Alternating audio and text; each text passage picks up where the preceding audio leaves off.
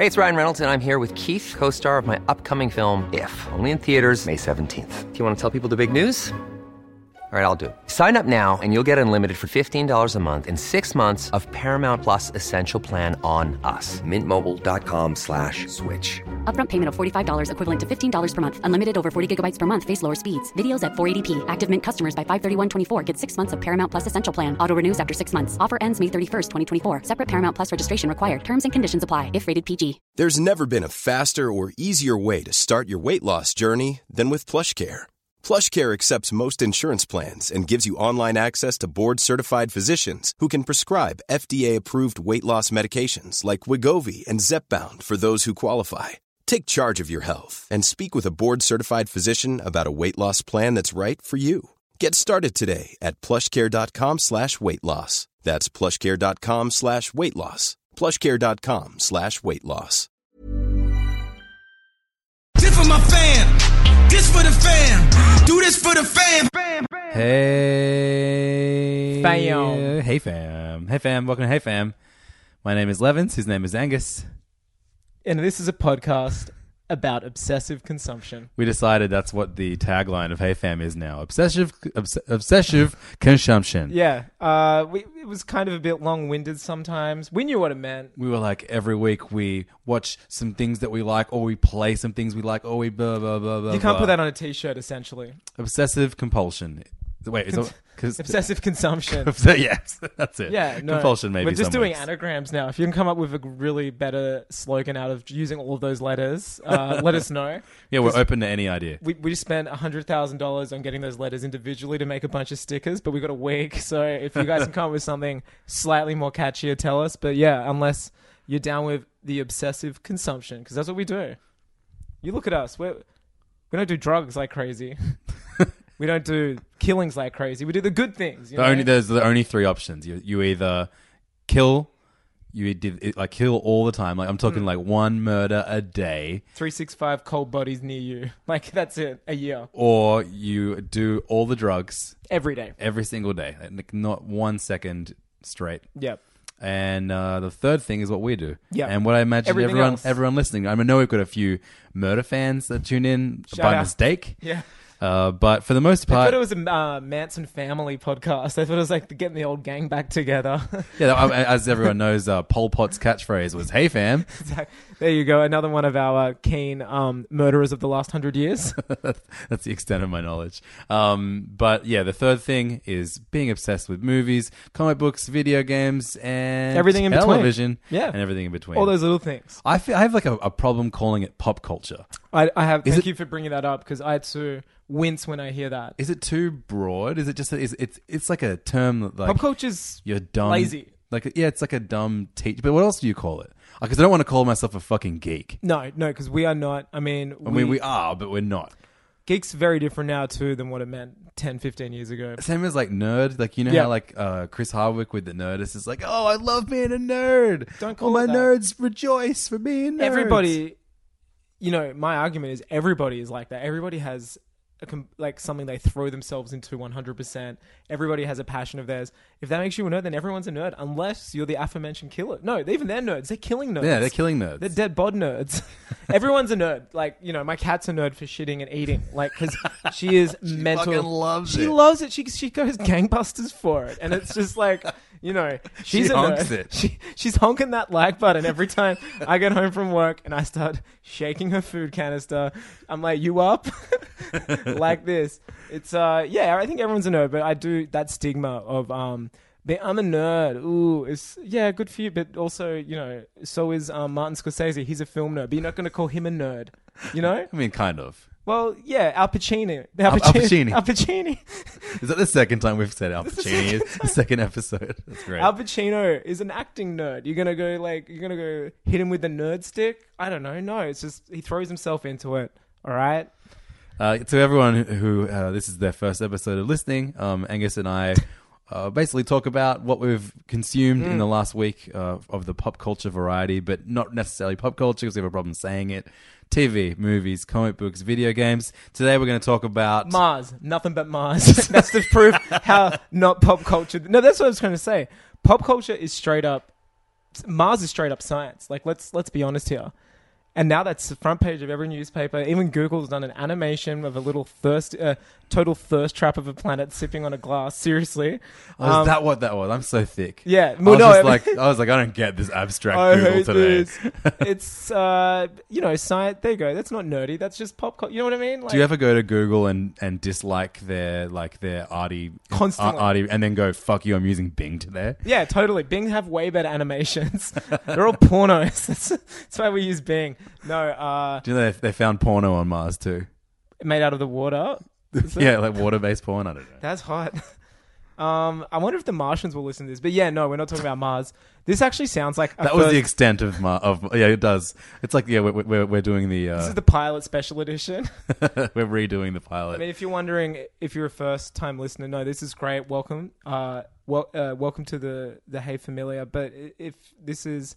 You've been listening to the last 12 or so, and you're like, well, they've had a guest every episode onwards from episode 4. What's going on? Hey, guess what? We don't always need guests. No, I feel like me and Angus, the best episodes are the ones without all those pesky guests getting in the way with their things that we're obsessed about that they're not obsessed about. Look, you say, like, I'm going to say it like this. They're bringing us down. And they're bringing you down, listeners. They're bringing you down. Yeah, you feel down. We're not about that. This is the Everybody Dance Now podcast. This is something that once it hits play, look at you moving. Look at you on that train. Today on the show, we're going to talk about a few things. I mean, obviously, given how long it's taken us just to get to this point, you know how rambly we get. Yeah. So we're going to try and cover Kevin Smith's live show. He was our guest on Hey Fam last week. If you haven't heard it, please go back and listen to it. Bonus episode. Real big boy shit, if you ask me. And big league. Yeah, and I got to listen to it as a listener, which I've not ever been able to do with this podcast because as you were here, if you've heard it, and if you have heard it, hey, wasn't that good. But Levins did a phone interview with old KS, and it was awesome. And I think you told me allocated time was like 20 minutes. You guys went more than double that. And it was great. Yeah. We just kept talking. It was. I mean, there's no surprises there that Kevin Smith is going to probably extend an interview by double the length. But it was so good, and it was so good listening to it, and it's really good chat. Well done, bro. You went to the thank you. You went to the Kevin Smith live show last night, so we'll talk about that on the show. We're also going to be talking about Angus's biggest obsession at the moment, Metal Gear Solid 5. We've brought it up a few times in the past. If we speak about that, I'm going to sound an awful lot like the murder fans out there. 'Cause I don't know how far. No, we you meant from what I've seen you play of it, you don't murder very much. You're a stunner. I'm a stunner. I'm a stone cold Steve stunner when I get out there. Young stunner. So I'll talk about that. Lego Dimensions is another game that we've talked about a few times in the past on the show. It's a crazy game where lots of different franchises from Batman to Lord of the Rings to Lego Movie, Jurassic Park, Scooby-Dooby-Doo. They're all involved as Lego characters that you can play as, and you've got to buy the toys. It's an insane amount of money that I've just spent in the last week. Don't tell my wife. If you're listening to this, you've downloaded the wrong file again. Go get Levins to give you the real episode. I thought we could talk about a movie I watched on the plane yesterday. I'm down for that. I don't think we have spoken about. Because one of my friends texted me and he's like, "Oh, now was it you that?" No, Steele in one of the a few episodes ago, he watched a film which normally doesn't make people cry, but he was like, "I was in the plane and he saw it and he was tearing up by the end of it." But I had a friend recently who was like, "Oh man, I listened to your Hey Fam episode and I too had a movie which no one should cry at, which I was induced to crying when I was 500 feet above the air." I'm trying to find what the hell it is. Just so it sounds like our correspondence is great with fans, you know? So you watched something? Yeah, I watched something, and I watched Brad Bird's most recent movie, Tomorrowland, which got panned when it came out, and I was like, if that's ever available on a plane, I'll watch it. Did it make me cry? I guess we'll have to listen. Find out when we talk about it. Here it is. I found that. Sorry about how I was trying to jog time. A text I got from dear listener Thomas. Shout outs to Tom. Re the films on planes discussion. I teared up watching Blades of Glory on an San Francisco to Auckland flight. Blades of Glory is the Napoleon Dynamite and Will Ferrell ice skating movie. Yeah, sure is. What part is emotional? I actually watched that on a plane as well. I did not cry. Yeah, no, I didn't see it on a plane. I saw it in a cinema and my eyes were dry. But I'm very curious. I think there could be some There we go. This isn't pop culture. It's a science once again. Maybe when you're damn above it. the air, those emotions are toyed with. I mean, You know what's what else going is on? up in the air? What? Mars. Hey, guys, can we just talk about Mars, please? Like, really talk about Mars? And finally, in the television front, I'm going to check if Levins has done any of his homework, which I set him with my teacher's hat on, asking him to watch Mr. Robot. So I guess we're going to find out about that. Mr. Robot is a show that you and countless past guests on the show have enjoyed. I'm terrible at watching television. You're pretty good at it sometimes. Sometimes, but yeah, it's just. I mean, I love watching TV with my wife, and we don't have much time that we are together and watching TV together, so it's difficult to keep up with shows. Listen to that. Modern life is hard, you guys, but Yeah. somehow I managed to spend $500 on Lego on a Monday night. You tell me who's winning at life or losing.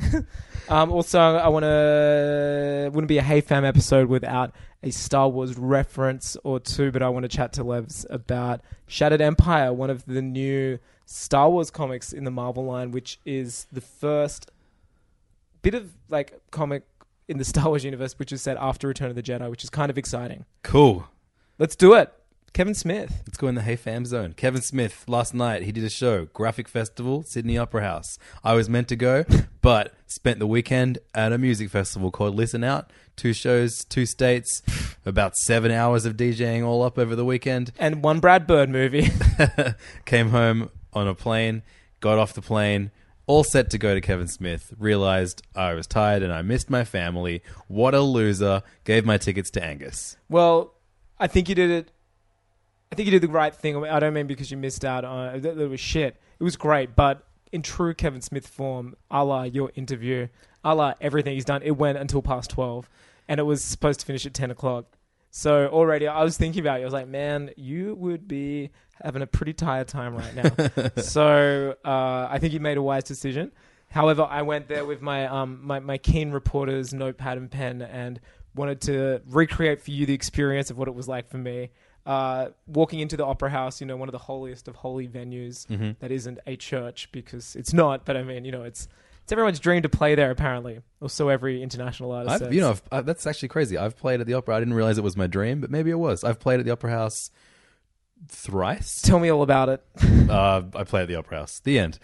Thrice. Inside? In multiple different rooms. That's amazing. I've not played on the Opera House steps a la Crowded House's last show. Well, maybe that's what I was the going to. dream. I don't remember going along and saying goodbye to you. I too have, in a very roundabout way, Oh, you performed have at too, bro. the Opera House. Was it your dream? It wasn't my dream, and I had no idea that it was my voice was used there. It was part of Sam Simmons. He a stand-up comic. He incorporates a lot of like props and kind of audio effects, and he had a whole show of him standing on a bus. So he was on the Opera House stage, the main stage, holding, like, he told me he actually cut it off. He had one of those hand railings from a bus that has like fabric hanging for it, shaped like a triangle, like an instrument hanging there, and most of it's him interacting with all these sounds around him, which he must rehearse insanely. Anyway, there's a bit where he's standing on the bus and someone starts chanting, pedo, you're a fucking pedo. He's like, no, I'm not. You're a pedo. And I'm like, oh, I know that voice. Oh, he made me record that once. And I'm like, oh my God, I'm performing at the Opera House. And I was like, I'm swearing and accusing someone of being a pedophile. I was like, and that was my voice. And I like sat around really proudly and was like, oh, that's me. And I don't think anyone else cared. But yeah, that's my Opera House story. Did you get to call Kevin Smith a pedo on Monday night? That's when I got dragged out. No, not at all. But yeah, walking into the venue, wow, so much weed, which I found crazy for a Monday night at 7 p.m. I played at the Devin the Dude show in Melbourne. Devin the Dude is like a southern Texas rapper who had a lot of big hits in the 90s, pretty much exclusively raps about weed and pussy. I mean, that was absolutely danked out with weed, but that was to be expected. That'd be expected. I mean, yeah, I associate weed with Kevin Smith as well, but like, it's the fucking Opera House. You're not gonna, it was pretty amazing. Who's blazing up in there? I was like knocking out. I was like I was like, who is, not that I cared, but I was like curious, like, who's that? Who's doing that? And just trying to, creep on kids. Went in there, it was set in 2 halves. And what was funny in the program, I think it's being billed as Kevin Smith's multiverse. Yeah, it was like Kevin Smith's comic book multiverse is what it was billed as. Yeah, so I think they pretty much said, look, we want to have you out here. Do you want to speak about comic books? And as he told you in Hey Fam bonus episode, he doesn't really read comics anymore. He loves comics. He loves the characters. He loves the comics And he he's grew up certainly reading. read a shitload of comics in his lifetime. He's written a shitload of comics too. Though he's just not part of the current, and he doesn't think he really has much new to add or offer to. He's always been speaking about comics. I don't think anything he would add would be new. I mean, Clerks, half the conversation's comics, you know. Sure. So he just said, look, I've been told this is billed as a comic thing. It ain't. There is, however, one mention to about Marvel later. And he just did a Q&A by himself at the start, and that was pretty great stuff. Again, in true Kevin Smith form, he got through 4 questions in about 2.5 hours, but that's to be expected. And he spoke a lot about George Carlin, guy who he grew up worshipping and ended up having star in his films, a great comic. And that was pretty touching because I'd never heard him really speak about him since he died a couple of years ago.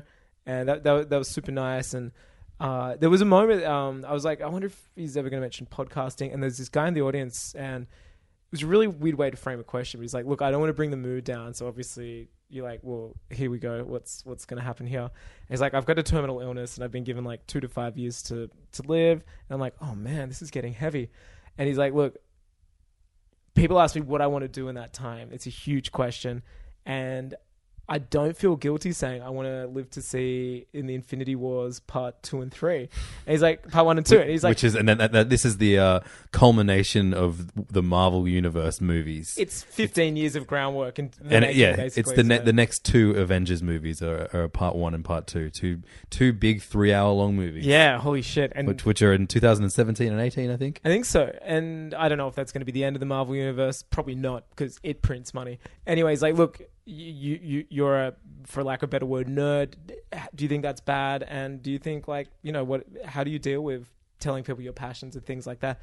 Anyway, obviously Kevin Smith didn't give a shit. He's like, that's great. It's totally achievable. You can do that. But then he said, look, have you got a microphone? He's like, go home and start recording a podcast, like speaking about your illness and all these things you want to do and achieve. And he's like, that's how you're going to make something happen. And he kind of gave this super inspiring chat, just saying, like, everyone has a microphone. He's like, do you know how much I miss my dad? I never spoke to him, recorded with a microphone. He's like, just for my own personal, like, he was using the term podcast pretty loosely, but he was kind of went on this great, kind of not rant, but I'd say like a call to arms about, hey, we've all got a microphone on our phone or computer or something. Just start recording, start speaking to people you know, start speaking to people you like and tolerate, and do something. I was like, hey, you know what? I've done that with you. But then I was also I'm like, not your dad though. No, you know my dad, and I hope none of us are dying. But then I was also like, fuck, don't give these kids ideas, man. That's competition for us on them iTunes charts. And then for the second half, he did a live show of, I'd say, like one of his better known podcasts, Jay and Silent Bob Get Old, which he does with Jason Mewes, Jay himself, from all of the Kevin Smith films. And I think that's where it was really awesome. I mean, Kevin Smith's great on his own, but with Jason Mewes, I mean, that's just, you know, the energy they have. It was classic. And what they did, is he able to get a few words in, Jay? Like, it's all Jay. Equal? Oh, really? It's pretty much it. Kev just kind of takes a back seat because Jay is so physical. He's like literally fucking things on stage. Oh, that's amazing. So many inanimate objects. Within the first 5 minutes, he was speaking about how he was boning his wife recently, and they had the baby monitor next to the bed, and then he was like, no, I don't want to see that, and he like rolled off and splooged everywhere. It was horrible when I repeat it, but with timed with his actions, it was beautiful, very funny. But they did this really cool thing where, like, I was in high school, huge Kevin Smith fan, loved the films because I was 15, 16, worked in a video store, as I always say, and the movies were about that, you know, about guys standing around chatting, something that I was getting paid to do while I was in high school. Huge fan. And I just love that shared universe thing, which is something you spoke to him about. I hadn't ever really seen anything like that before. And it felt like you're in a bit of a club, I think. Being like, oh, I know that guy because he was in that movie. And maybe these people don't know that. Therefore, I know a bit more. Like, it was just that kind of... It's like the buzz we get when we read comics and you get a reference. And you go, yeah, all that money and time that I spent putting into that, it's paid off because I've had a little wink. It's kind of cool. But I dropped off a couple of years ago and have dipped in and out of his podcast. Really liked Red State, but haven't seen anything since then. But he's doing this new trilogy called the True North trilogy, kind of low budget, set in Canada, and it's kind of like a weird horror theme one. Anyway, the first one came out last year, Tusk. Tusk, yeah. Isn't Johnny Depp in it? Johnny Depp is in it. He did it for free. He revealed last night. Whoa, that's actually... Because his kid and Johnny Depp's kid are school friends. So he's known Johnny's just like the parent they pick up the kid from and stuff. And it was really crazy. And then he's like, yeah, I'll do that for free. Anyway, they've just finished shooting the sequel, which is all about Johnny Depp's daughter and his daughter fighting Nazi monsters underneath a convenience store. And then he's like, it's the most insane movie he's done. He's like, it's ridiculous, and that's why no one's paying for it or anything. And Johnny Depp's in it again. But the third film, the one where it all culminates, his trilogy, is called Moose Jaws, and it's beat for beat a remake of Jaws with a moose, again set in Canada. But he's like, I wanted Johnny Depp to come back and play the Quint character, and Quint's kind of the older guy who ends up getting killed by Jaws. Spoiler alert if you haven't seen Jaws. And for some reason, he didn't really say why, but he's like, I've got to really come up with a character and someone I don't mind killing. Oh, that character can be Jay and Silent Bob. So he's bringing them back for the first time in like over 10 years. And they're going to cross over with this trilogy and they did the whole scene where they get introduced. They read, he's like, I've got the script here. Jay's been practicing. And they just did it verbatim. Wait, and they die? Not in this scene. He revealed that later. But then he's like, and he's done that scene of all these shows in Sydney. But then he did this next scene, which is the classic Jaws scene where all the old guys are sitting around going, oh, you think that scar's good? Look at this one. And then they all go, classic Jaws. Classic Jaws. He did a scene they'd never done before, which was super good. But yeah, it was like, oh, that's really, that was great. You know, getting a sneak peek for a movie, which I probably had not a lot of interest in seeing. Well done. Now I want to at least download it. Yeah, it was nice. It's that nostalgia thing. And, you know, the guy can talk and, you know, it was good. You missed out, but also it went for a fucking long time. Yeah. And I spoke to him mano a mano. As Yeah, they say it's in the weird. biz. You spoke to him, didn't get to see him. I didn't speak to him. I got to see him. Together, you and I have had most of the senses of Kevin Smith. Did you get to smell him? I smelt something. I don't think it was him, though I was close to the stage. You definitely smelt a lot of people that try to live their lives like Kevin Smith. Yeah. It was interesting. I was looking around, and this isn't a dig on the fans, but I'm like, a lot of these guys, big Kevin Smith fans, really socially awkward and stuff. And Kevin Smith's the complete opposite. I'm like, it's kind of like he really carries on a lot of conversations for them when they meet him. He's kind of like, hey, man, you're great. Thanks for coming. Where they're just kind of like, He also mentioned a bunch about Mallrats too. He said it's Die Hard in a mall. Basically, they're having a Comic-Con in a mall. Brody's putting it on, Jason Lee's character. And who we learnt will also have a podcasting empire. That's an exclusive. And then terrorists take over and it becomes Die Hard in a mall. Fantastic. And that's a movie. I was like, holy shit, that's actually a really awesome idea for a ridiculously shitty comedy. I'm in. It was a good night. And it was a nice Hey Fam vibe. Last year, the kind of headline act at the Graphic Festival at Sydney Opera House was an evening with Grant Morrison. Was that last year or the year before? Maybe it was the year. I think it was the year before. Grant Morrison, who is a comic book writer, and what's his name, Gerard Way. Gerard Way, who is apparently a comic book writer. I've read the Umbrella Academy on Dark Horse, which is really, really sick. It's good shit. Yeah, it's really fun. He's My Chemical Romance lead singer, songwriter. Yeah, songwriter. And I was expecting it to be like a really, really Grant Morrison heavy evening, and Gerard Way to kind of, I don't know, just kind of act as like his Dickie knee. He's Robin to his Batman, exactly. So to speak. But he's Dickie to his Daryl. He's Dickie to his knee. And instead we got this pretty incredible, but I got there late, so I can't really complain about it when I'm clearly the fuckhead in this situation. But it wasn't billed as this. No, so we as I got there, Grant Morrison was delivering this pretty intense and incredible story, spoken word. He had a cellist on stage, I think. Yeah, Peter Hollow from Yeah, Foreplay was providing ambient vibes while he read a script that he'd written about Australia and like a superhero in Australia and media and it was about Rupert. Was kind of like the Rupert Murdoch. There's a character called Rupert who was like Lex Luthor, and it was just like these obvious metaphors. It was awesome. Yeah, an intense thing to sit in. I reckon I would have missed the opening 30 seconds, but having not. It was pretty extensive too. Having not like it was like just 25 sitting down minutes. as he was into that, and then it just kept going. I was like, fuck. And then I was like, then that finished. And I guess you never really get to take something in properly if you miss even the smallest opening of it. But because you don't want to be that guy that's like, hey, what happened at the start? Yeah. And then you slow that person down from missing, and then they've got to ask, hey, what just happened then? It's a domino effect, my friends. It totally is. Don't do it. A domino. But then he sat down and brought Gerard Way out, and I was like, oh, cool, this will be good. And it ended up being Grant Morrison interviewing Gerard Way about the creative process. And he spoke more about music than he did comics. And as someone who is not a My Chemical Romance fan, surrounded by a room full of My Chemical Romance fans, I may have said, this sucks. Yeah, it was kind of... The Grant performance at the start was great, but it was definitely not billed as Grant Morrison gets to know Gerard Way while you sit and watch it. Well, then similarly, we had that with this year too, because you had a night with Kevin Smith billed as like a superhero multiverse, and then he speaks about comic books for like... I forgot to even say what the comic book bit was. It was quite great. But it was like 10 minutes of an entire night, right? It was pretty clever, though. It was not even about comics, so to speak. It was Right. while Jay was... Because the whole point of Jay and Silent Bob Get Old is it's a weekly show to make sure Jay is sober. And he's been sober, I think he actually said it was like 5 years.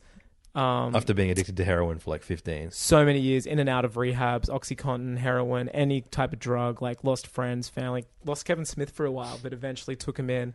And this podcast is a way. And he said it was actually quite touching. He was going to like coffee shops out here, Jay was.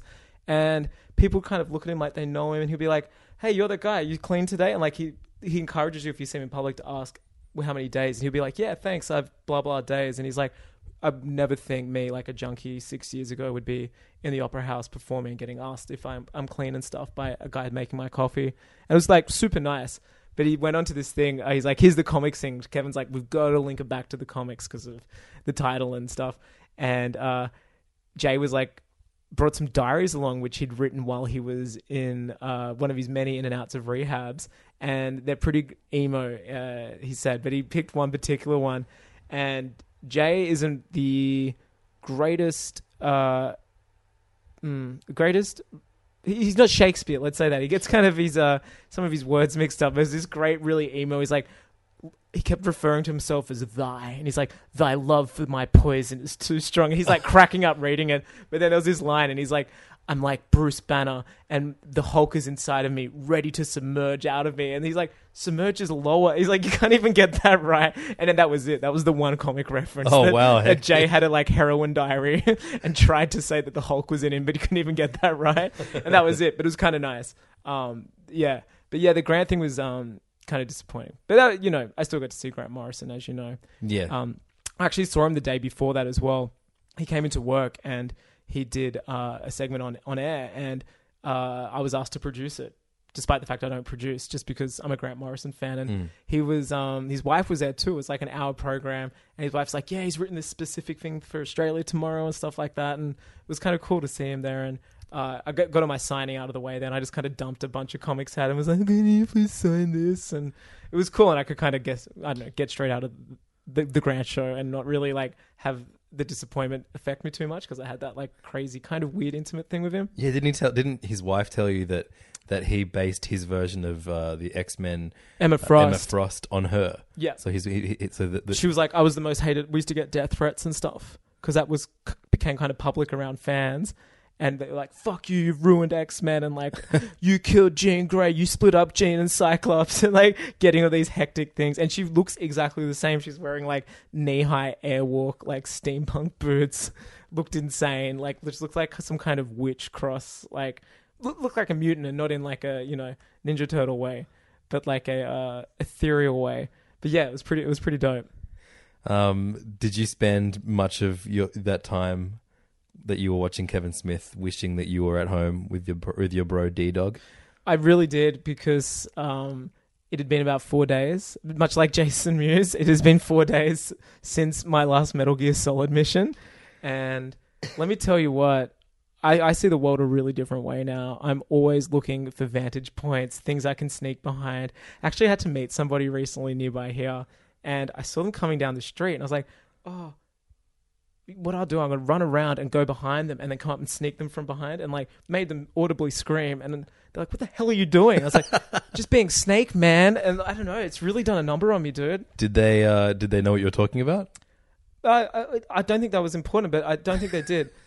I knew what I was talking about. And that's always slightly important. Yeah. Somewhat important. I'm deep, man. I've got a problem. I am deep. Yeah, so Metal Gear Solid 5, a game that we've talked about a few times in the past. Angus Even was with very... Siobhan Reddy. Yeah, even with Siobhan Reddy from PlayStation, she hadn't started it yet, and we kind of warned her maybe she shouldn't because it is immense. Yeah, if you've got another game to make or like a real job, Siobhan, don't play it because you're gonna get sucked in. Yeah, if you have a family like me, it's one of the worst things you can get into. Worse than a Lego game that insists you spend 10 times what the game costs to play it to the utmost potential. I can't wait to hear about that, seriously. But yeah, Metal Gear is what you're like, it's the continuation of Solid Snake's quest. The swan song, apparently, of the Metal Gear Solid series. And you are, Big boss. Snake is a mercenary, right? You are Solid Snake's original. You're the clone that he's based off. Right. No, sorry, you're the original. Solid Snake's a clone of you. And I mean, the continuity is more fucked than anything as well. Yeah, famously, like it's as if it's like drunk history. Yeah, that skit show, except it's like someone's read a manga in Japanese without knowing not being able to read kanji or anything, and about then, the American Cold War and then stuff. Gotten drunk and then kind of told someone else about it, and then they just kind of had to. And then they weren't allowed to write about it at the time. They had to go to sleep and then wake up and then remember what their drunk friend had told them about the manga that he couldn't read. But then they couldn't even write that. They had to just write it with emojis. Yeah. But it's like, fantastic. It's like it is an American alternate history told from a Japanese perspective. So it's like this what I love about it in all the series, it's this like insane romanticized version of America, like cowboys and stuff. Like there are just guys walking around with like 6-shooters and you don't question it, and guys have eye patches, and it's all about the life of a soldier and all these like weird things that America didn't really do but kind of projected. Yeah, that's our image. And it's kind of like this guy, the creator Kojima, like, Japanese, and obviously grew up with this projected American image, and it's kind of funny to see it now pushed back on America.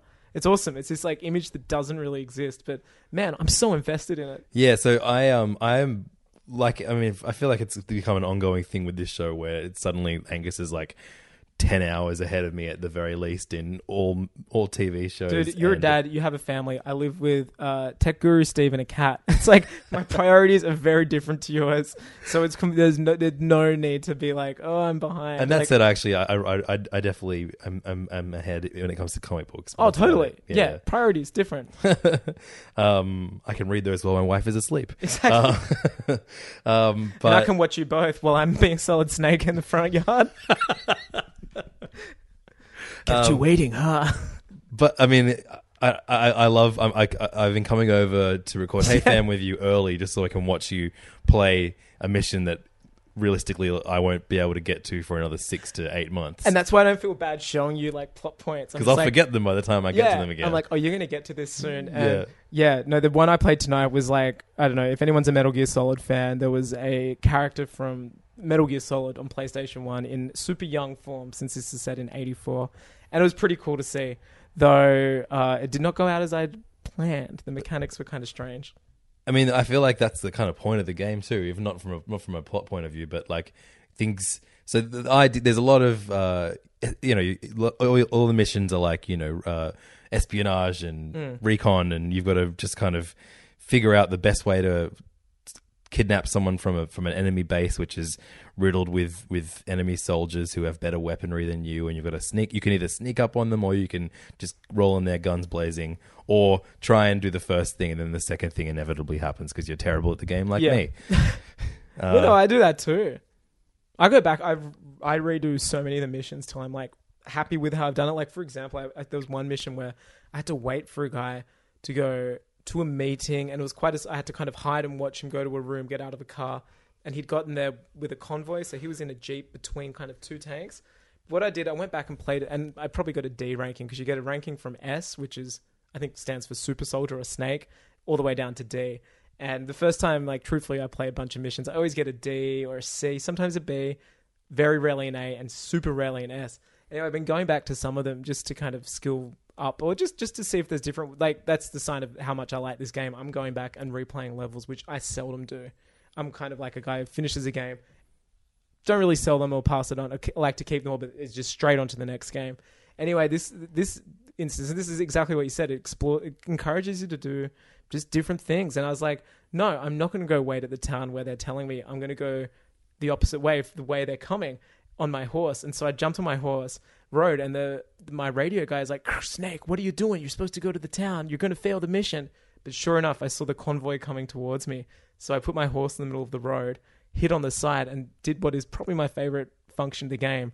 It's the do it command. And you want to say what that is? The do it command is a special skill that your horse can be taught, where your horse stands in front of a car and takes a dump, Yep. thus stopping the cars from moving forward on the road. So I had D-Horse drop a deuce. D-Deuce, and ran out and then Fultoned, which is this, if you've read about Metal Gear Solid, Phantom Pain, you've read about Fultoning. It's kind of like the Dark Knight where Bruce Wayne / Batman goes to Hong Kong to extradite, forget his name, but the guy who's holding all of the mob's money, and they use that 1950s like weather balloon, which a plane will fly past and pick up. It is that. It's the very same technology. To be slightly less complicated than that description, it's a hot air balloon that you attach to literally anything in the game, and it sends it back to your base. Well, I did that with the 3 tanks.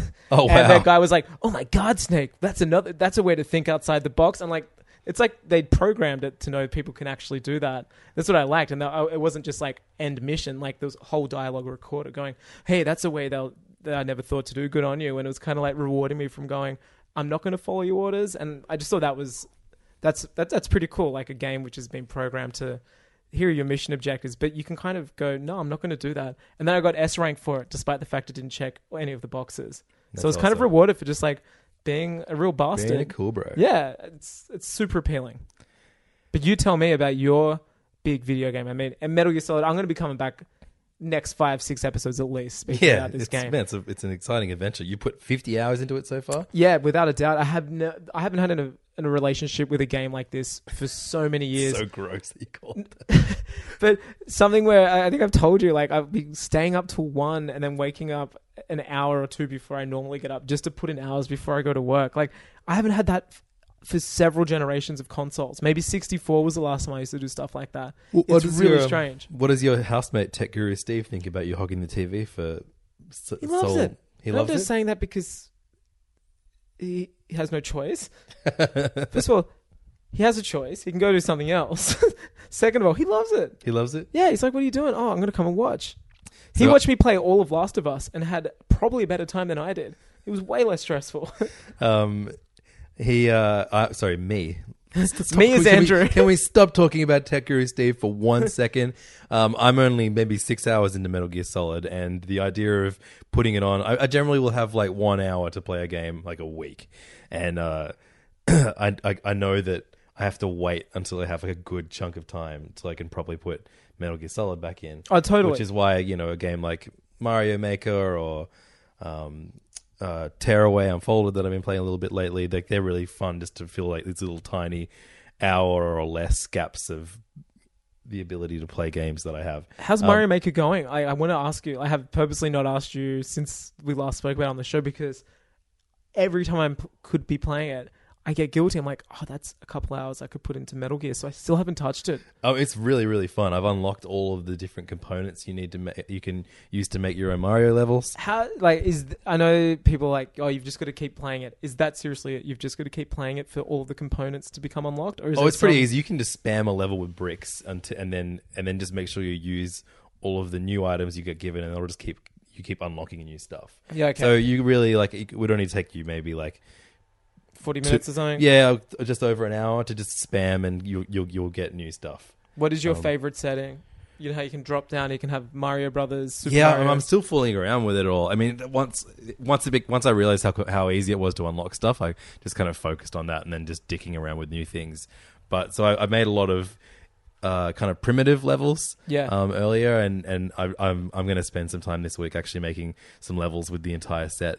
But I think, I appreciate that they don't give you everything as soon as you get it, because you do learn the backbone of a level. I think it's instead super of just wise. being like, duh. Yeah, no, I think it's super smart. I mean, you're given a couple of bricks, you're given very basic enemies, and a power up. And I think that's pretty much everything that makes up the first level of Super Mario Brothers. Yeah, but what I want to do is start, I guess, a Facebook folder or a post on our page soon, sharing their levels that we've made, and then encouraging anybody else listening that's playing Mario Maker to share their levels too. Yeah, totally. A friend of ours, Patch Colin, has started making these incredible looking levels based on Star Wars. He did Death Star. Did he do Hoth? He did Hoth. He did the AT-AT. Man, they look incredible. I haven't had a chance to play them yet, but are they playable? You get to see this. Yeah, they're playable. They're up there. You can play them. I mean, are they playable? Well, I mean, or you they just can't. look cool? No, you can't put a level up.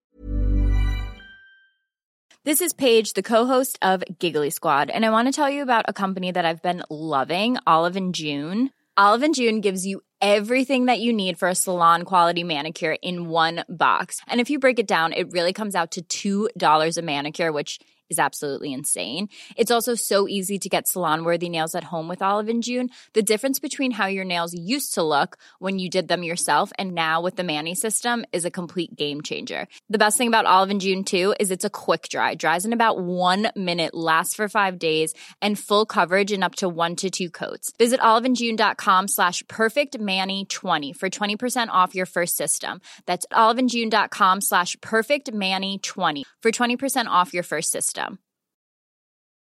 Many of us have those stubborn pounds that seem impossible to lose, no matter how good we eat or how hard we work out. My solution is PlushCare. PlushCare is a leading telehealth provider with doctors who are there for you day and night to partner with you in your weight loss journey. They can prescribe FDA-approved weight loss medications like Wegovy and Zepbound for those who qualify. Plus, they accept most insurance plans. To get started, visit plushcare.com/weightloss. That's plushcare.com/weightloss. Hey, it's Ryan Reynolds, and I'm here with Keith, co-star of my upcoming film, If, only in theaters May 17th. Do you want to tell people the big news? All right, I'll do it. Sign up now and you'll get unlimited for $15 a month and 6 months of Paramount Plus Essential Plan on us. Mintmobile.com/switch. Upfront payment of $45 equivalent to $15 per month. Unlimited over 40 gigabytes per month. Face lower speeds. Videos at 480p. Active Mint customers by 531.24 get 6 months of Paramount Plus Essential Plan. Auto renews after 6 months. Offer ends May 31st, 2024. Separate Paramount Plus registration required. Terms and conditions apply if rated PG. Unless you can finish it, which is like such a genius. I mean, it seems so simple, but I'm so glad that they made that a rule. I wish they'd stop doing the don't press anything levels. Every time I jump on the charts and see what's going well, there are these like, don't press anything. It's a level like Mario just gets pushed out onto a lever and it just carries him to the end. And what are those things called? Like something Ruba machines? Yeah. The Rube Goldberg machines. Ruby Goldberg. Ruby Goldberg. He's actually our guest next week, so. Ruby Goldberg? Good shout out. Good promo. I'm kind of sick of seeing those. Yeah, I mean, but some of the really, really good ones are quite fun. But they're good. I watch them once and that's it. It's just kind of like, it's like a funny YouTube video. The more successful levels are definitely the ones where you just kind of get introduced to one idea and then different variations on that idea throughout the level. That's the Mario purist in me. I know I was very apprehensive, but that's what I loved. And I've got to say, the level you sent me with you had a power-up which made you big, and I don't mean regular, I've just eaten a mushroom Gigantic Mario. I mean, like, I've smoked a 20-foot bong of mushrooms Mario because he got so big. And the thing is, it had repercussions. So every time you jumped, you would destroy what you were standing on. So instead of just running and jumping a platform, if that platform was only like 1 brick high, you'd fall. And it was kind of hard. And I was like, holy shit, you made like a really challenging level. Not that I didn't expect that, but I was like, man, that's like a really playable, fun level. And I was like, oh, this game is sick. Like, when you shared me, like I had fun playing Strangers levels, but I think I got the most enjoyment when I played your levels. And other Hey Fam member guest, Tommy Dassler, when I played your guys' levels, I was like, yeah, these are my friends. Like, I had a really cool feeling with that. And it's a shame that I don't know that many people that have a Wii U. Because, I mean, I feel like if this caught on as big as like a game like COD or FIFA did, like imagine if like just everyone in the world was just making Barack Mario. Obama made a Mario level. I really want to play that. It would be so good. Especially because you can add your own sounds, so when Mario jumps, it'll go like woo. But imagine like Obama like sitting on his like Wii U pad, making recording cool his own noises. sound effects. But maybe he just like redubs Mario's things like woo-ha! I'd like him to do an Obama Mario sound pack. Also sharing levels with friends. I still don't like the fact I've got to punch in like 20 numbers. I just wish it'd be like Levdog uploaded a level. Yeah. Like, that would just be nice. But that's just Nintendo's ridiculous way of... we get it. You hate kiddie porn. But yeah, Lego Dimensions is a game that came out this week. It's one of those toys to life games like Skylanders or... Is that the first? Skylanders is the biggest one, and then Disney Infinity, and then to somewhat of an extent Amiibo on Nintendo.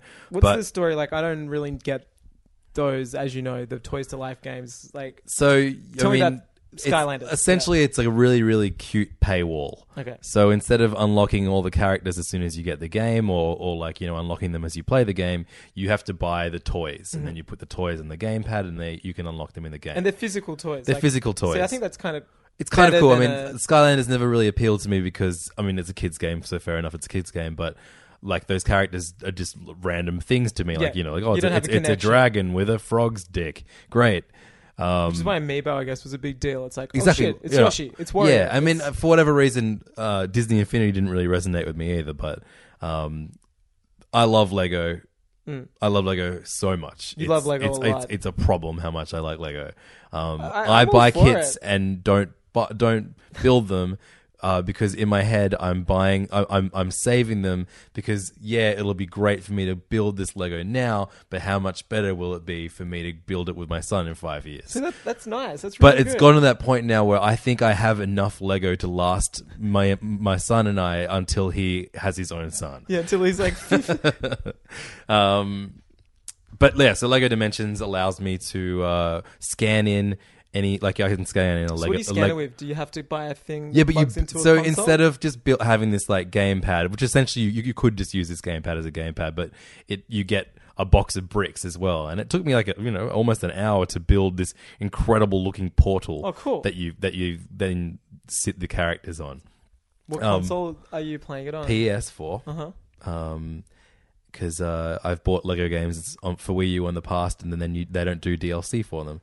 Oh. So you can't play as I wanted to play as all the Asgardians. And you can't. You can't. What the hell is that about? Come on, Miyamoto. We get it. You hate Kitty Pryde. We get it. You hate Thor back characters. You hate the Warriors 3. Yeah, we right. get it. You hate. I can't remember any of their names. Fedor. Shit. Oh no, that's Thor's mom. Hogarth. No. Oh, this is shit. I sound like a real tool. Yeah, this isn't a pop culture podcast. This is a science podcast. We're faking it, man. Fiddly Deedor. Theodore. Hagar the Horrible. Just Kathy. Kathy. John from Garfield. All the comic fans. But yeah, I mean, so I at the moment, when you buy the game, you get Batman. Sweet. You get Smart move. Wildstyle from the Lego Movie. Yep. And you get Gandalf from Lord of the Rings. And they all have different abilities. You scan them in. You have to... and what's different with the Lego Dimensions portal is that it has like different portals, different parts of it on it. So you have to move the characters around. You also get to build vehicles that you scan in. And then you also get to change them. So does this all come with like the starter kit? Yeah. The Lego Dimensions starter kit. It's a picture of you, a child, and then just money, and then money Lego. disappearing. Yeah. Then an empty money box. Perfect. Yeah. Yeah, but so I mean, but then you've also got like characters from Jurassic Park, Scooby-Doo, So good. Portal 2. Now these people in the game, I want to know without you having to buy them yet, like you're encountering these people? You visit their worlds within the game, like levels, and I mean, like their NPCs? I haven't gotten that far into it yet, but apparently you can then do like free roaming through worlds and levels, but you need a character from that franchise to be your Play guide, or something. be like your escort into that level. So I mean, it's a really, really expensive game if you want to do absolutely everything. Now, do you play as yourself? You're like your own avatar? No. You play as Batman or Wildstyle or Gandalf. Okay. Yeah. Oh, wow. Yeah, it's pretty great. Is it just like sandbox? Like you can kind of jump in a vehicle? It's like I mean, the mechanics for a Lego game haven't changed since the first one.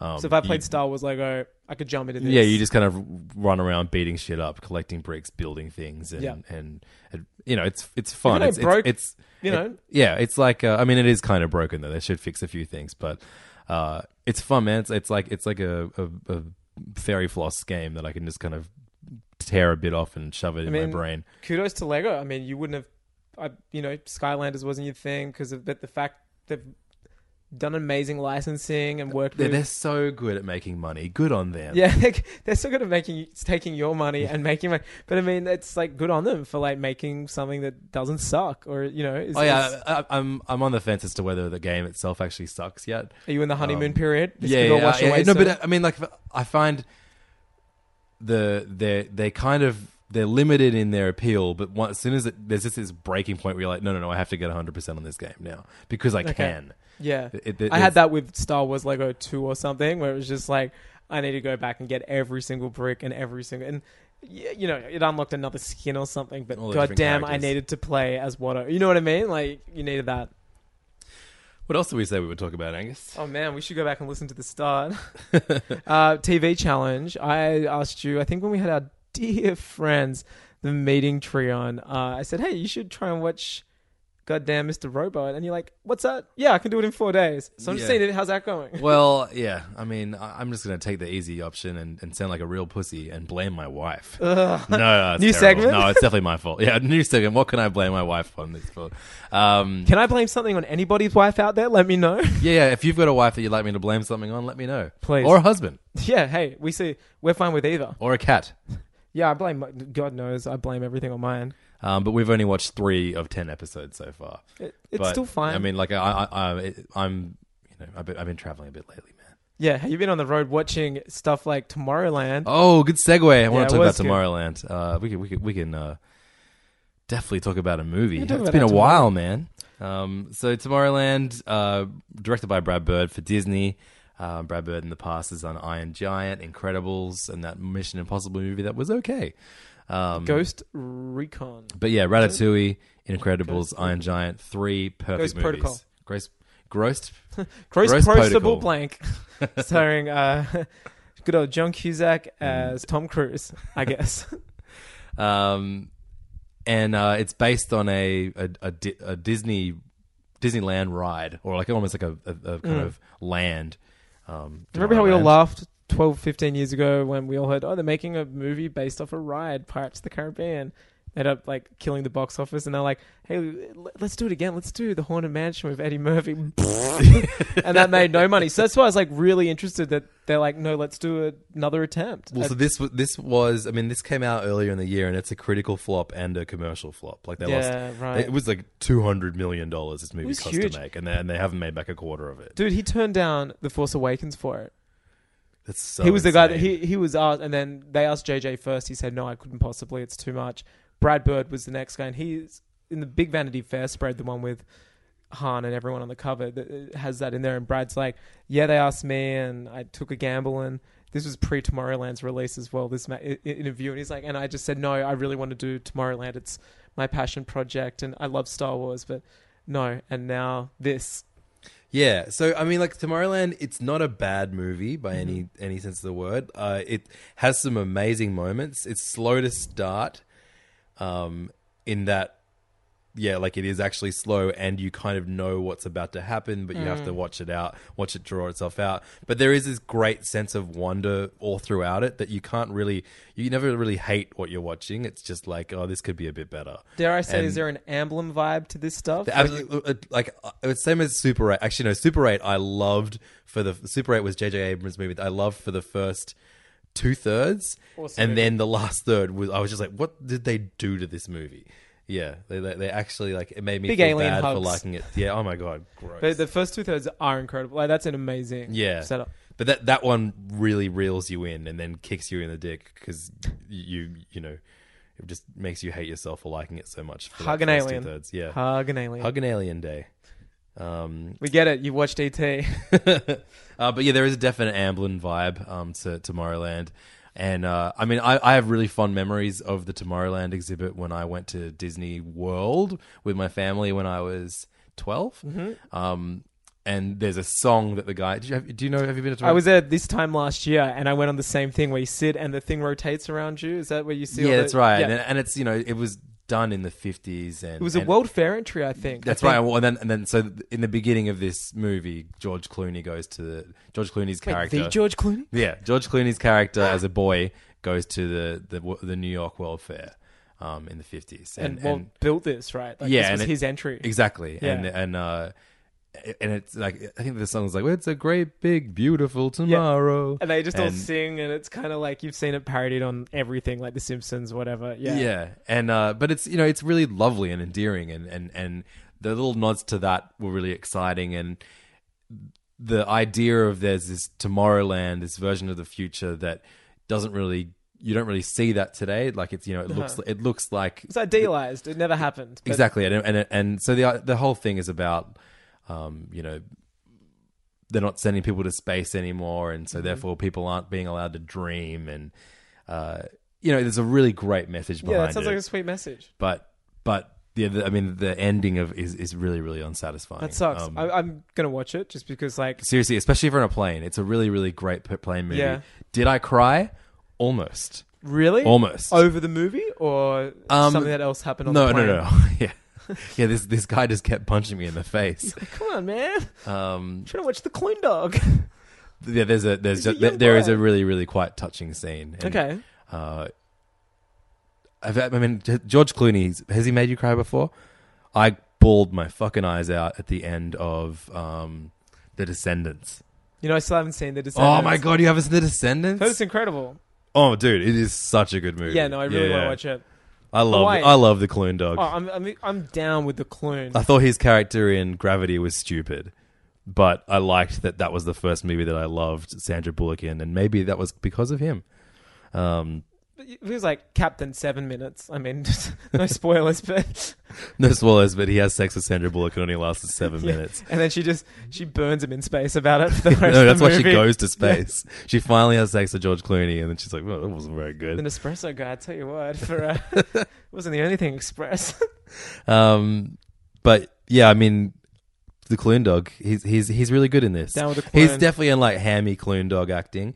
But I mean, I loved that in Oh Brother Where Art Thou. It's almost like the return to that kind of like sure of himself character that he does really well. Yeah, no, the cocky Clune. Yeah. Unfortunately, you didn't have that cockiness in Batman and Robin. And there's like lots of fun Disney adventure hijinks. Yeah, sure. Which are really, really exciting. Because I haven't really done... I remember growing up, there was like an array of Disney live-action films, and I was probably, at the time, unaware, but they're probably from the 60s onwards. And, they were like aimed at young teens, and... Yeah.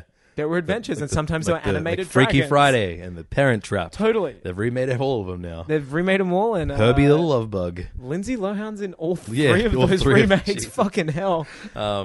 Is she going to be in the live-action Jungle Book that they're making? I think she's Pete's dragon. I think she's the titular... I think she's the titular Pete Dragon. I get it. Yeah, you get me? Yeah. She's playing the old dragon.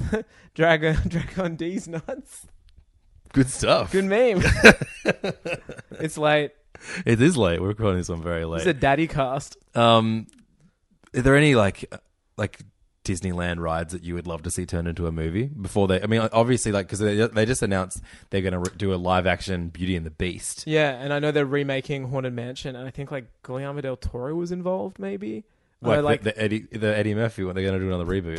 I'm not going to say remake, because, they're not making that one again. It's going to be a whole new take on it. Yeah, cool. And I think it could be a del Toro, though. The Haunted Mansion is such a good ride. It's amazing. So I'm taking my son, my wife and I are taking our son there.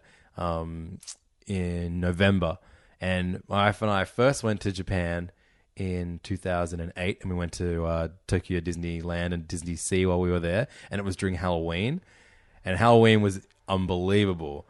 And we're going in early November this time in same place, Tokyo Disneyland, and I was like, oh no, like Halloween's gonna be over. And then I looked up, like, what's it going to be? Guess what it's going to be, dude? Nightmare Before Christmas? No, just straight up Christmas. Oh, wow. Disney Christmas starts early. Oh, wow. So, oh, man, because I'm going to be there Christmas Day. Oh, that's the same fucking place. Crazy. Yeah. Well, you're going to go to Tokyo Disney on Christmas Day? Well, I'm actually going to go early January on my birthday. Oh, but okay. I still think their Christmas extends to that period. Oh, I hope so. I remember, I was the opposite. I went to Disneyland for the first time. No, it does, because this is why. I went to Disneyland. First one I ever went to was Tokyo about 7 years ago. And I went on my birthday, and I was like, I've always wanted to go on the Haunted Mansion. I've never been to Disneyland in the States. I've never been to Disney World. Like, this was my first time.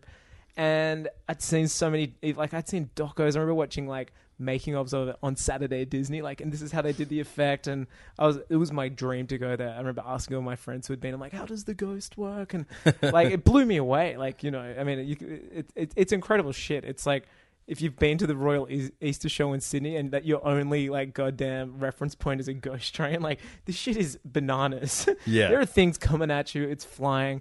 Anyway, I remember getting there and going, yeah, this is going to be great. And it was part of the Disney Christmas theme. And they're like, oh, for this period, we've actually replaced everything in the Haunted Mansion. It's now Nightmare Before Christmas themed. And I don't mind that at all because I think the design for that is awesome. And like Nightmare Before Christmas is sweet. I loved it as a kid. Awesome visuals, especially like for this ride. But I wanted to see like the spooky old lady head and the people dancing, but they'd replaced everything, even the graphics and everything. And I was like, oh, I never get to see it. And they changed the song. Be spooked. Yeah, and it was like a Nightmare Before Christmas song. I was like, man, I got ripped off. I wanted this full. I finally got to see it last year for the first time. But yeah, that's like, it's funny when they take over rides like that. But yeah, Christmas will be on when I'm there, so we'll have the same thing. Yeah, but I won't be able to take a 1 and a almost 2-year-old on Haunted Mansion.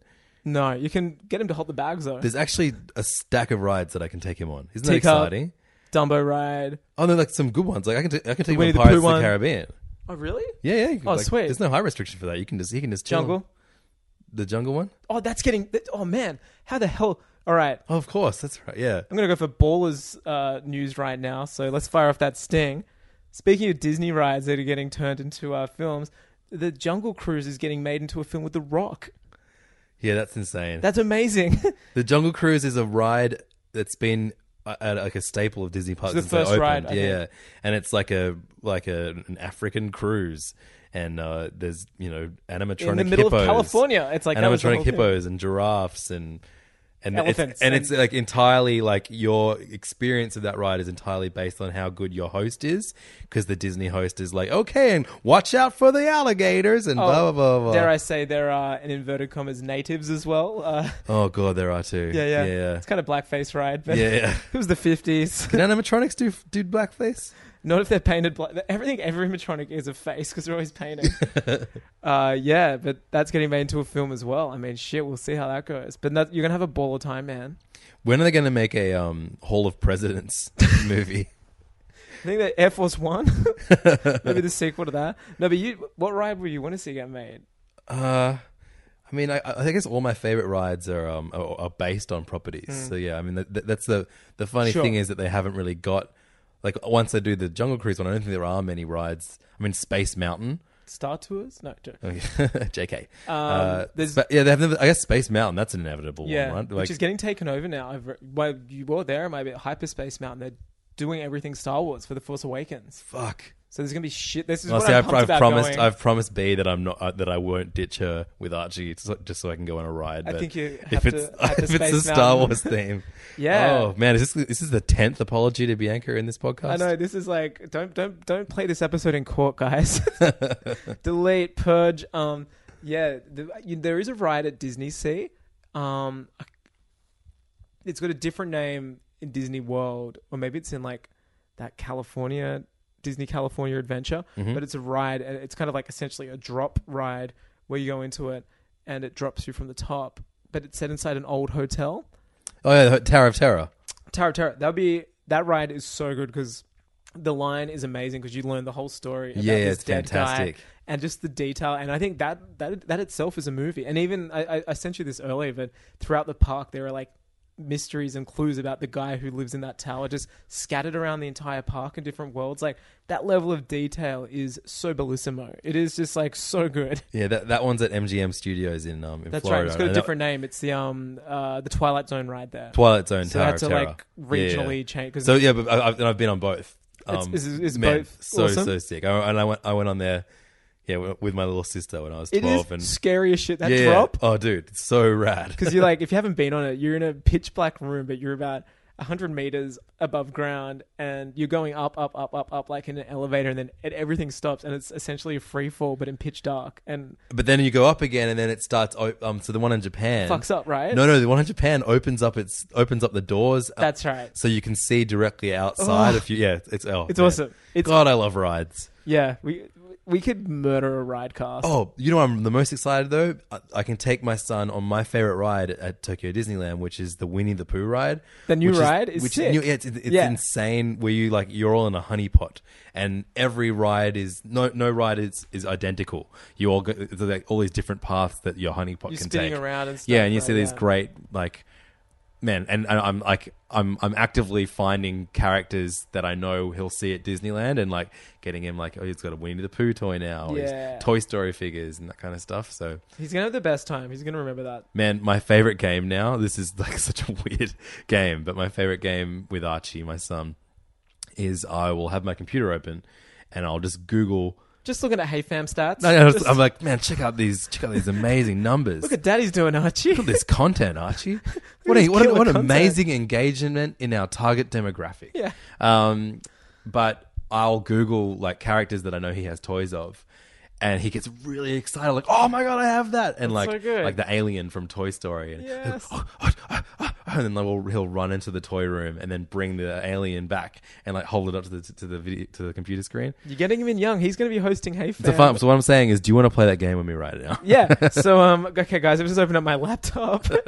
Just showed Levins a picture of himself. You're going to see what he does to this. Yeah, no, I'm not going to play that. It was good though. It's a cute idea. It's a fun game to play with a 2-year-old. I highly encourage all parents to do. What should we call it? The Google game. Google game by Hey Fam. It's gonna be like a Mattel thing. We're gonna be just doing a whole range. And callback, if you don't like the Google home screen, Yeah. use Bing. Use Bing. We always do. That's a beautiful little bit of symmetry to end on. I thought it was good. No, it's really good. Should we kill it? Do you want to talk about anything else? No, I don't. You know, actually, no. I do want to talk about one thing before we end. I know what you're Why are we recording this episode so late, Angus? Because you and I. Well, let's start. It starts with you. We've briefly talked about this in the past. Yeah, it's something I don't like speak about a lot, but God knows I love it when you honk that like button, guys. So Angus is the admin, the creator of my favorite page on the internet, a Facebook group called Plucker Duck Memes, Which you deliver quite a meaty amount of content yourself. Don't be shy. But so Angus basically has spent most of last year creating One a day? creating very, very silly pictures of a not very well known television show Co-host? character. Yeah, silent character. Who was a man in a duck suit, who was neither a chicken nor a cow, and used to host a game show in which he gave away Nissan Pulsars every single week. Usually to a housewife or a stay-home mum. Which he would also grope. He would really grope. inappropriately. Big time. The show is Hey It's Saturday. The character is Plucker Duck. Plucker Duck Memes is a page full of silly pictures of him, except for the last week. Last week. And I think I described it to you best when I said it was a pop-up meme. Pop-up, stuff. but in the same way that you would do a pop-up restaurant in a restaurant that is not being used at the moment. Yeah, Maybe you or would sell. You would In-N-Out's sell. Yeah, would sell burgers in a sushi restaurant. Crazy. That's crazy. How are we going to get away with it? You put pop-up on the front of it. Gotcha. So Angus did a pop-up meme and hijacked his own meme page.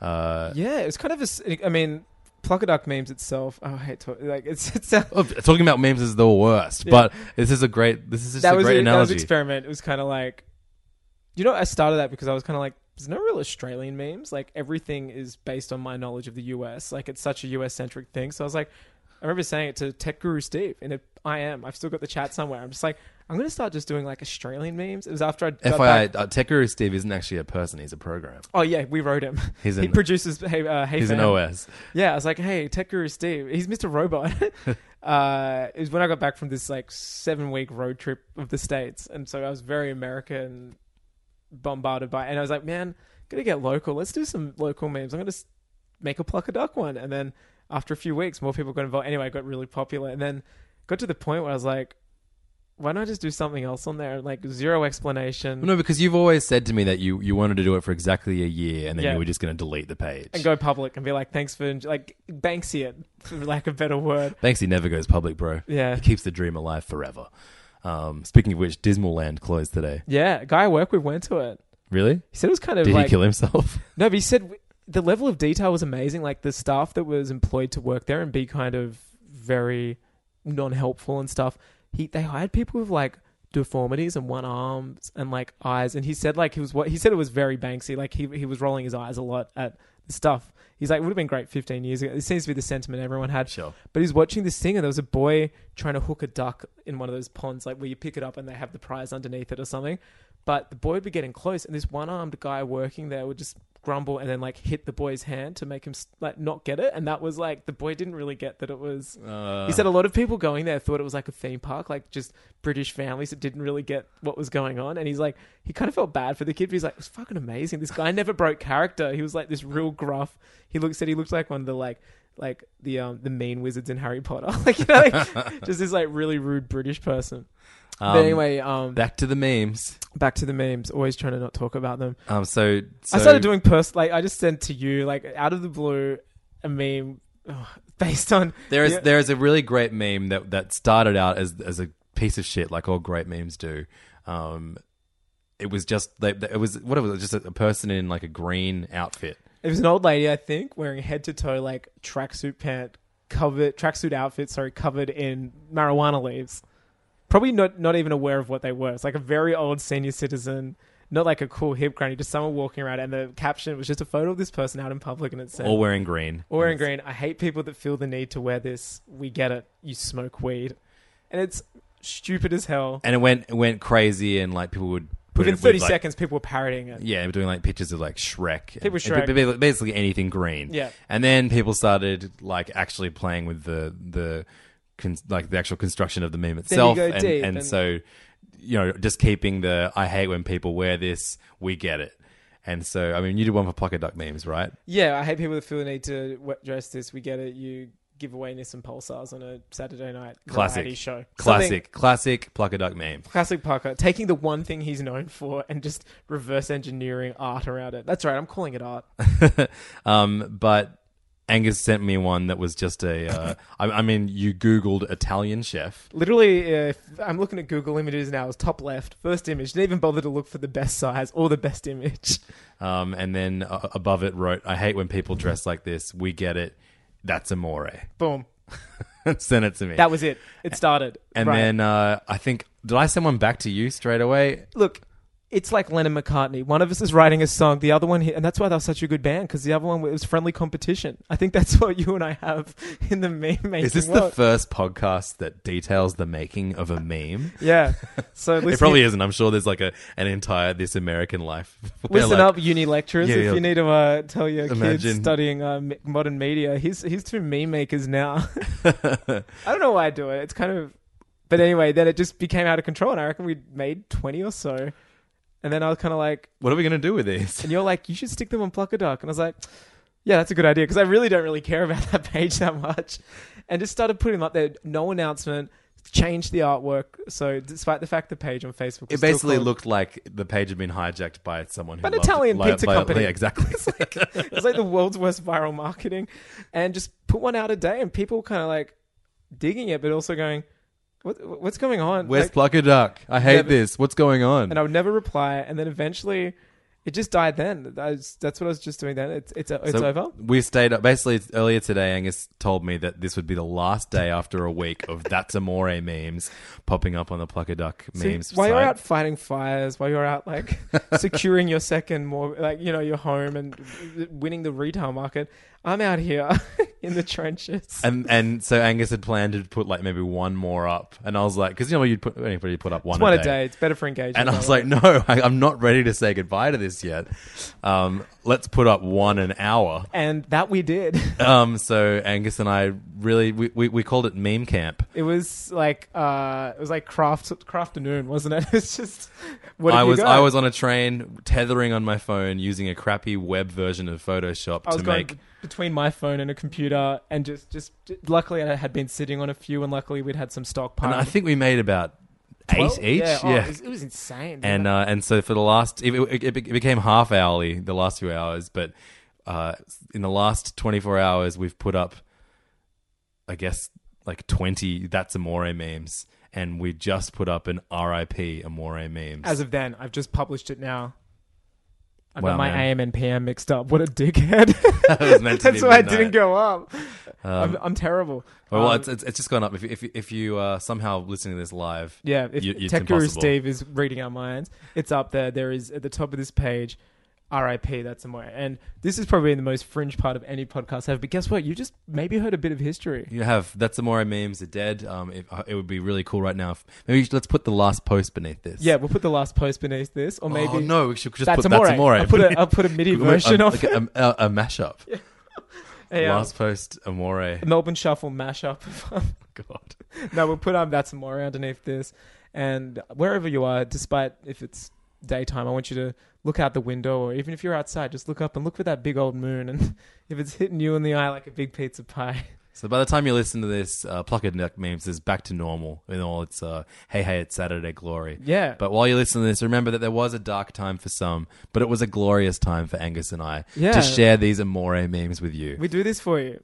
Just content on the reg. Thank you so much for the opportunity, Angus, for allowing me to express my feelings. Look, thanks for Being Amore? thanks for being Amore. Also, just thanks for making my particular, the funny side of the particular type of business I'm in. Thanks for making it worthwhile. Thanks for tugging at my heart with those memes. Yeah, and I don't want you. I want to. Thanks for I want to honking, emulate. honking the like button with those memes. Just want you to stop what you're doing and get to that nearest like button and just honk on it, fam. Just give me a like. Facebook.com/PluckerDuckMemes is where you can find the Plucker Duck Memes page. You should be one of the 10,000 people that like it already. You should be. If not, rectify that decision. If not like Hey Fam, what I might do is delete everything and just make it Hey Fam tomorrow. Hey, Have we hey got fam 10,000? memes, yeah. How do we do it? Someone did a Hey Fam meme today. Yeah. Shout out to Hamish. Hamish. We don't know. No, his first name is Hay and his second name is Mish. Yeah, also we don't want to give away surnames, privacy. We did it on our Facebook page though, so Yeah, whatever. like that. Honk that like button. Hamish Nolan, thanks so much for making the first ever Hey Fam meme. It was a quote Levin said. And it was, in the episode with deserves Stuart. immortalization. Yeah. You can go catch it on our Facebook page, which is facebook.com/HeyFamPodcast. Go there now, and if you haven't already, honk that like button. Honk that like button, guys. Honk it. You know what? First degree murder it. Just hit it. And Levins and I got something cool coming up this week. We're heading to a pre-EB Games Expo to get our dirty little mitts on a couple of games before they come out. And you best believe we're going to tell you all about it. So the next episode of Hey Fam will be one that we record live at the EB Games conference. Now, I don't want to get you excited, Levins, but a little friend of mine called Nintendo Jamie, who I've referenced a few times in the podcast. The most beautiful man in the universe. The most beautiful man in the universe. I have a feeling he's going to be there. It seems the type of thing he's going to be at. So I'm just warning you guys now. This could be the world's biggest or the world's worst. No, just the world's biggest disappointment or the world's biggest awesome moment when Levins gets to meet him. And if we meet him, we're going to interview him for sure. So hopefully this time next week, you'll be listening to an unbelievable episode of Hey Fam. With special guest Jamie Nintendo. Holy shit. And also coming out next week, we'll be doing a bonus episode all about comic books with Siobhan Coombs called Levins and Siobhan Have Issues, a little monthly thing we got going. They don't have issues. They've just got issues of comics. Stop calling us. You gave it away. Are you okay? Yes, we are. And Angus. I do Greenlight Boys. Greenlight Boys. You do Greenlight I don't Boys. do boys who are green. We get it. You smoke weed. I do a podcast called The Greenlight Boys with Scott Dooley, and we make up fake movies, kind of like how I make up fake memes. You can catch another one of my podcasts called The Mitchin on iTunes as well, which is a podcast about food that I do with Mitch Orr from Acme Restaurant in Sydney and Mike Eggett from Pinbone. And it's a hell of a good listen. I recommend it wholeheartedly. If you like to laugh at people swearing about food, hey, it's the have we got a podcast for you. podcast for you? And you might just see me hiding in your bushes with my night vision goggles on, solid snaking. Actually, one of the most notorious episodes of Hey Fam is the episode that Angus was very drunk for. Yeah. And I had my first drunk Yes, you episode did. of The Mitchin. Do you know how proud I was of you? Thanks, bro. I was Appreciate like, it. you've never really done a podcast. And I think, was it almost the same number? What do you mean? What episode number was Oh, it? yeah, it was like 6, I guess. Yeah, You know same number. Yeah, I think that's the same. Yeah. It was the same number. So, yeah, Once you and I hit did that a drunk 6 spot. drunk podcast. It's very funny listening back to yourself say things you don't remember saying. My words exactly when I said them sober. So check that out. Also, make sure you follow and check out Angus's crazy following on Twitter and Instagram. Yeah, it's so weird that it's under 1,000. It's at Chimichangus. just keeping it real. If you're still up, hey It's guys, 'cause you block people that follow you, so you keep it Constantly. under 1,000 all the time.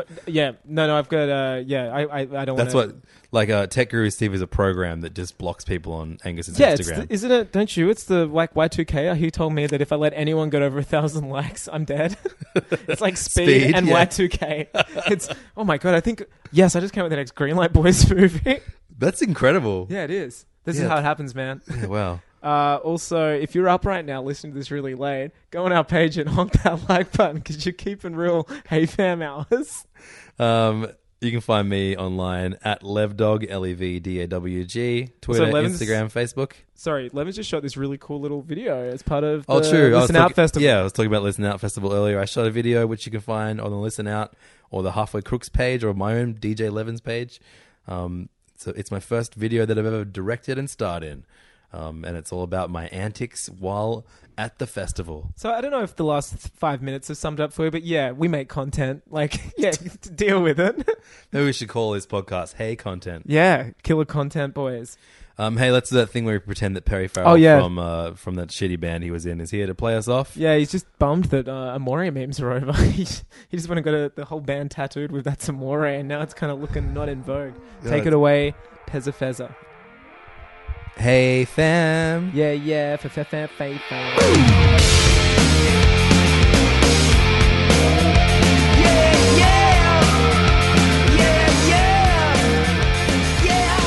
You were smiling by my table, had a call up every one night day. Beautiful, mind and body. What a happy ending I see. Mom deserves the best, and there's no better place to shop for Mother's Day than Whole Foods Market. They're your destination for unbeatable savings, from premium gifts to show-stopping flowers and irresistible desserts. Start by saving 33% with Prime on all body care and candles. Then get a 15-stem bunch of tulips for just $9.99 each with Prime. Round out Mom's menu with festive rosé, irresistible berry chantilly cake, and more special treats. Come celebrate Mother's Day at Whole Foods Market. Planning for your next trip? Elevate your travel style with Quince. Quince has all the jet-setting essentials you'll want for your next getaway, like European linen, premium luggage options, buttery soft Italian leather bags, and so much more. And it's all priced at 50 to 80% less than similar brands. Plus, Quince only works with factories that use safe and ethical manufacturing practices. Pack your bags with high-quality essentials you'll be wearing for vacations to come with Quince. Go to quince.com/trip for free shipping and 365-day returns. Hi, I'm Daniel, founder of Pretty Litter. Cats and cat owners deserve better than any old-fashioned litter. That's why I teamed up with scientists and veterinarians to create Pretty Litter. Its innovative crystal formula has superior odor control and weighs up to 80% less than clay litter. Pretty Litter even monitors health by changing colors to help detect early signs of potential illness. It's the world's smartest kitty litter. Go to prettylitter.com and use code ACAST for 20% off your first order and a free cat toy. Terms and conditions apply. See site for details.